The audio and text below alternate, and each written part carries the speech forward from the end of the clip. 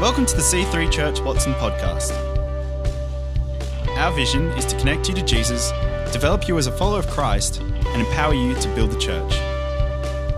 We hope you are blessed by this week's message.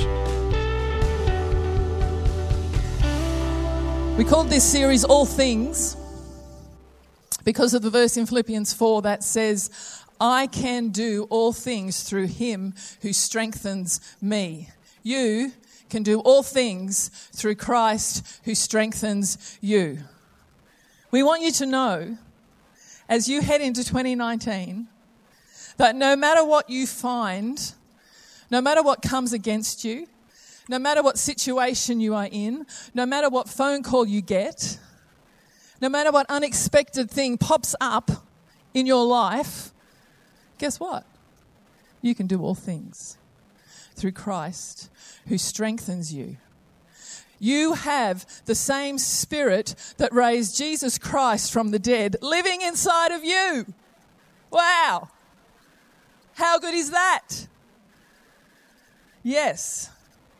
The context the Apostle Paul was using when he penned this verse was that it didn't matter what came up against him. In every circumstance, he says, filled or hungry, living in abundance or suffering, whatever, with Christ strengthening him, he could face anything. And it's the same for you today. You may feel it, you may not. I'm telling you the truth. With Christ strengthening you, you can face anything and overcome it. Great. Okay. So we're looking at Philippians 2. We did Philippians 1 last week, 3 next week, 4 the week after. So we're just going to look today at a couple of the main themes. I am not doing an inductive Bible study because that's not the way I preach. You don't want me to do it. It would not be good. Jesus is the focus point of this chapter. It looks at Jesus at the example that he is to us on how to live. He is the example, he is the focal point, he is the goal, and Jesus Christ is the prize. He is always our focal point, he is always the goal, and he is the prize. Jesus, King of Kings and Lord of Lords. So we're looking at two things that we see in this chapter. The first thing is humble servant. Jesus was a humble servant. Aren't they nice words? Don't you think they're nice words? A humble servant. You know what? They're nowhere near as easy to do as they are to say. Has anyone found that? I have found that. Humility and servanthood run smack bang up against the spirit of entitlement that most of us have to face and deal with every day. Anyone found that? There's a spirit of entitlement in Canberra, definitely. Few laughs, yes, there is. I'm sure it's everywhere else as well, but it's definitely here. The city is full of entitlement.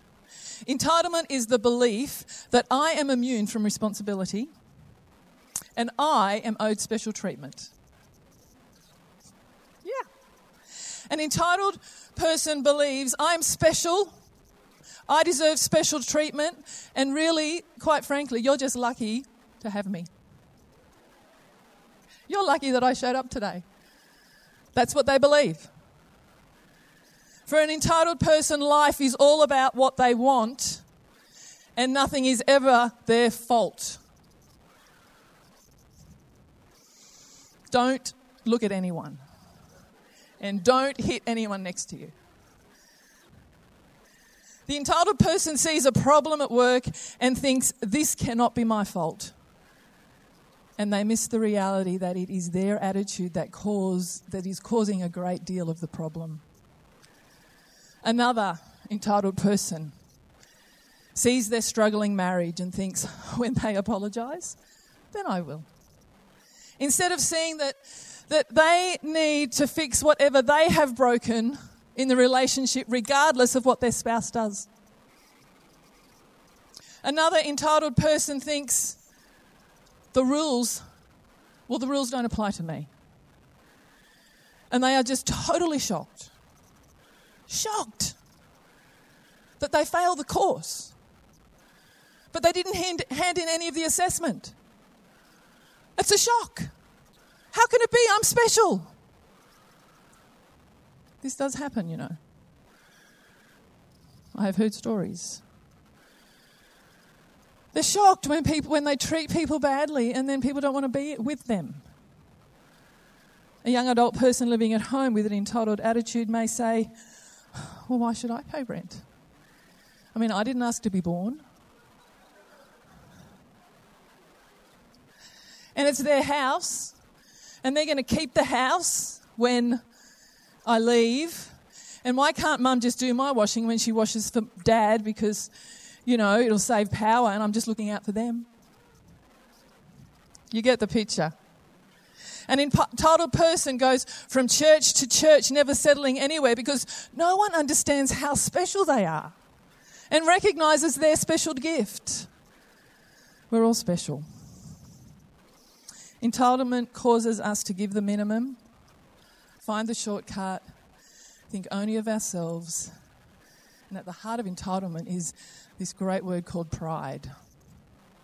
Isaiah 47 says this in the Message version: you thought you knew so much and had everything figured out. What delusion. Smugly telling yourself, I'm number one. There's nobody but me. I'm number one. There is nobody but me. That is the spirit of entitlement. What I want is all that matters. There is no one but me. And so Paul, the apostle, reminds us in Philippians 2 that Jesus came with the total opposite attitude when he came to earth. He came with the total opposite spirit. And he tells us, he says, guys, you need to have the same attitude and the same spirit that Jesus had. An entitled person believes they are special and they deserve special treatment. Now, the difference here is this. Jesus was special and he did deserve special treatment. He did and he was. But look at this, Philippians 2. You must have the same attitude. It's all about our attitude. You must have the same attitude that Jesus Christ had. Though he was God. He was God. When he put skin on and came to earth, you know, trumpets should have blasted. People should have dropped to their knees when he arrived. This is God coming to us. But what did he do? Though he was God, he did not think of equality with God as something to cling to. He didn't think about his rights. He didn't think I'm special. Instead, he gave up his divine privileges and he took the humble position of a slave. And he was born a human being. When he appeared in human form, not only did he become a human, but the Bible says he humbled himself even more. The shame, the pain, and the humiliation that he experienced when, in obedience to God, he died a criminal death on the cross. That is our God. Paul says to the Philippians, look at Jesus. What he did. What he did is the key to successfully navigating life. It's the key to successfully navigating relationships. It's the key to dealing with other people. Act like Jesus. Have the same attitude that Jesus had. I love this quote. You will have heard me say it before. There are two types of people. Those that walk into the room and say, here I am. And those that walk into the room and say, there you are. What type of person are you? Are you here I am? Or there you are. Jesus was there you are person. It wasn't all about him. It was all about them. One of the regular scriptures I use when I do a wedding ceremony comes from Philippians 2. I love Philippians 2. There's so much in Philippians 2. I'm glad I got to preach from Philippians 2. But I use this scripture regularly. It's Philippians 2, 3 and 4.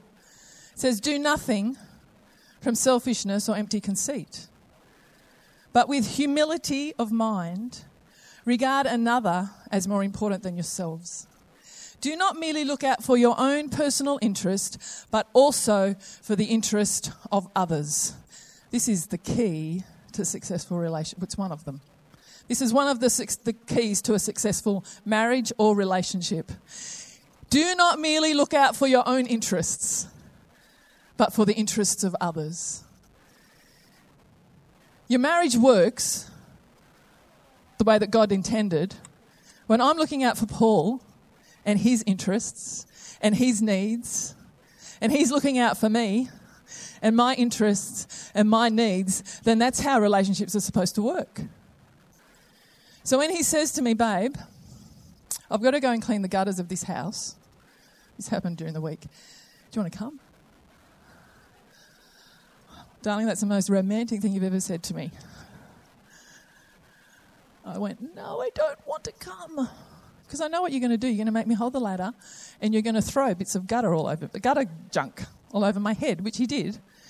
And I said to him, as long as you don't put earplugs in your ears and listen to Korean the whole time, as long as you talk to me. He said, okay, I'll talk to you. So that's what we did. That's how you have a successful marriage, people. Just have gutter thrown on your head. Not really, but you know what I'm saying. All relationships that are looking out for the needs of other people are relationships that will thrive, the other person. Both people.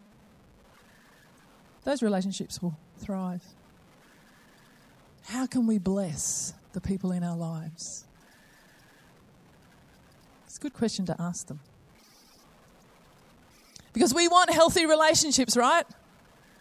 No, none of you do. You want a thriving, healthy, successful relationship, right? You do. Because it will bring the most joy to your life, and if it's not successful and thriving and working, it will bring the most pain. So let's go success. Let's go thriving. Let's go healthy. Okay. Servanthood and humility work hand in hand. Servant-hearted people are humble people. In this kingdom, in the kingdom of God, servanthood is not something we ever graduate from.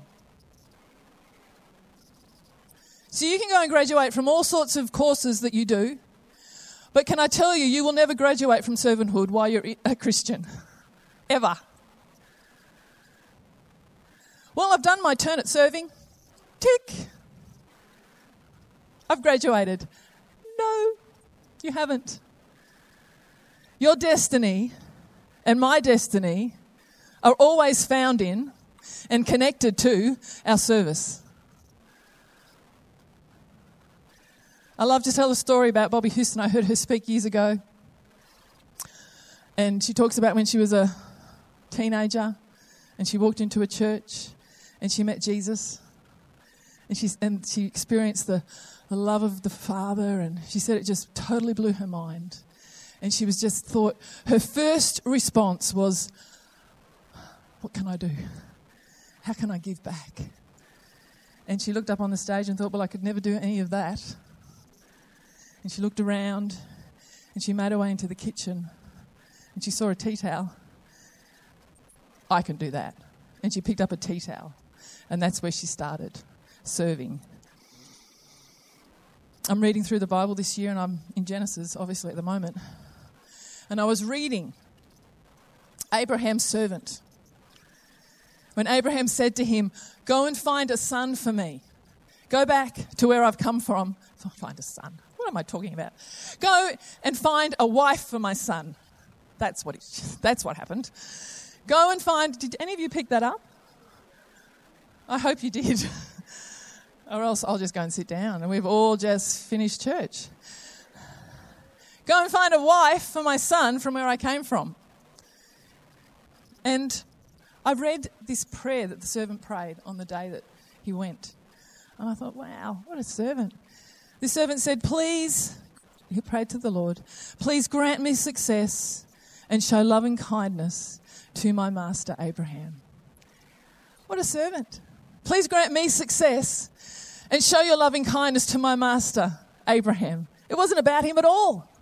He just wanted to do what Abraham had asked him to do. You know, the door into your future is a low door. It calls for humility. But serving unlocks destiny every single time. It does. Every time. Continuing with the story of Abraham, the servant prayed the prayer. Rebecca comes up. And she didn't know that her whole destiny was going to change in one moment. And we do not know. Every day we live our life, we do not know when there's going to be a moment that's going to change our destiny forever. And for Rebecca, it was when she opened her heart and served. She gave water to some camels. You can read about it in Genesis if you don't believe me. Jesus was a servant, a humble servant. He came into the world for one purpose, and that was to humble himself and give his life. Matthew 20, but among you it will be different. Jesus was talking to his disciples. And the verses before say, the leaders in the world, they lord it over people. He says, but among you it will be different, guys. Whoever wants to be a leader among you must be your servant, and whoever wants to be first among you must become your slave. For even the Son of Man came not to be served, but to serve others and to give his life as a ransom for many. John 10:18 says this, Jesus speaking, no one can take my life from me. I sacrifice it voluntarily. You know, when we serve, we can sort of lose that scripture or forget it. You get a bit antsy. I'm just giving, I'm just giving, I'm just giving, and they're just taking, and they're just taking. You know what Jesus said? He said, no one takes it. They're not taking my life, I'm giving my life. And that's the attitude of a servant. They're not taking. I am giving. It's a choice that I make. And how can I make that choice?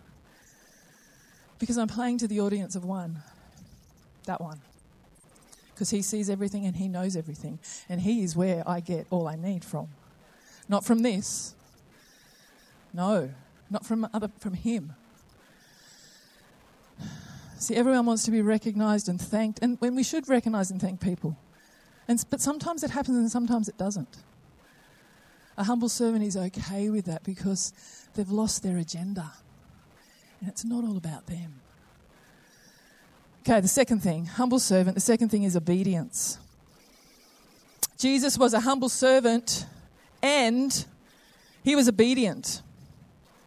John 5. So Jesus explained, I tell you the truth, the Son can do nothing by himself. He does only what he sees the Father doing. Whatever the Father does, the Son also does. Jesus took his lead from his Father. Not only did he take his lead, he says, I only do what I see the Father doing. He was not building something of his. He wasn't building his own show. A servant obeys. A humble servant obeys, even when it hurts. Jesus said, Father, if it's all possible, can you take this cup from me? But not my will, but yours be done. Obedience. There is so much in obedience. Many, many years ago, Pastor Phil Pringle asked us to help someone start a church in Bondi. And we did not want to do it. We did not want to do it. But we prayed about it. And we felt like God say, yeah. Really? Yeah. Yep. It's going to be good for you. It was all sorts of good for us. It was all sorts of, whoa, baby, what did we get ourselves in for? Obedience. Abraham with Isaac. Abraham waited for years and years and years and years and years to get the son. And then the angel of the Lord said, Abraham, Abraham, here I am. And then the angel said, kill him. Pardon? What was that? Really? I would be tempted to block my ears. I would be tempted to pretend I didn't hear. But Abraham did not do that. He blows me away, that man. His faith and trust in God was so immense. It was humongous. To the natural eye, it looked absolutely wrong. But Abraham, the Bible says, did not lose faith. Are you in a situation today where God has, you really believe God has said to you, do this, and you're thinking, oh, really? Really, God? Are you sure, God? To the natural eye, it looks just all bad. Don't lose faith. Because after Abraham's test and obedience, I'm here to tell you sometimes it's not always, but sometimes it's just a test.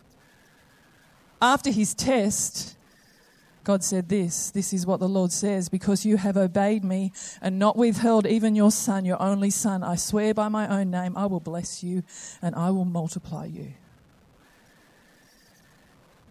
The truth is we don't know if we've got this obedience thing down until we have the opportunity to obey or to not obey.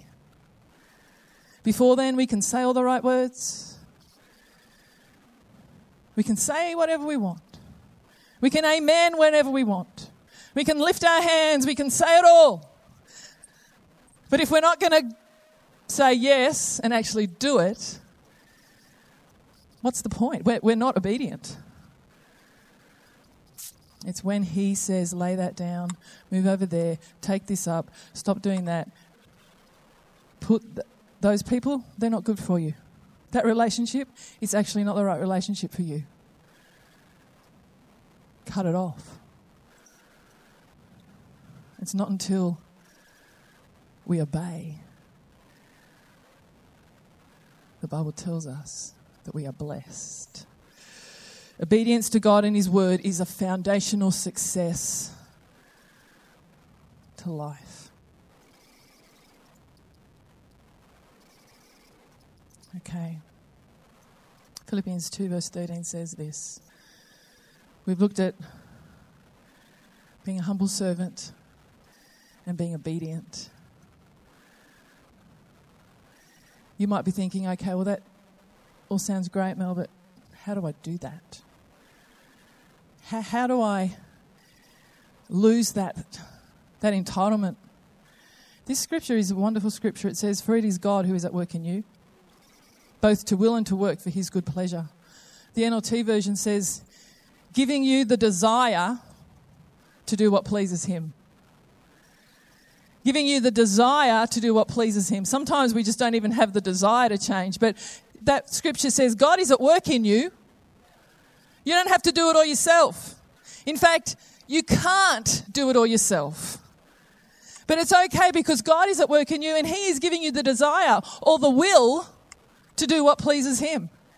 So as we keep coming to God and saying, God, help me, change me, he says, okay, I will. It's okay, I will. Because without the will to do something, it's not going to happen. You can talk all you want, but unless your will gets involved, it won't change. Be encouraged. God is at work in you. Where are you guys? Thanks, Nath.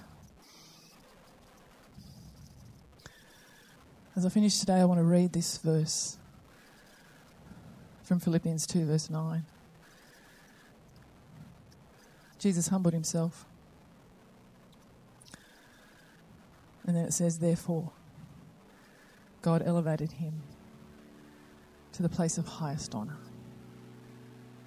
and gave him the name above all other names, that at the name of Jesus every knee should bow in heaven, on earth, and under the earth.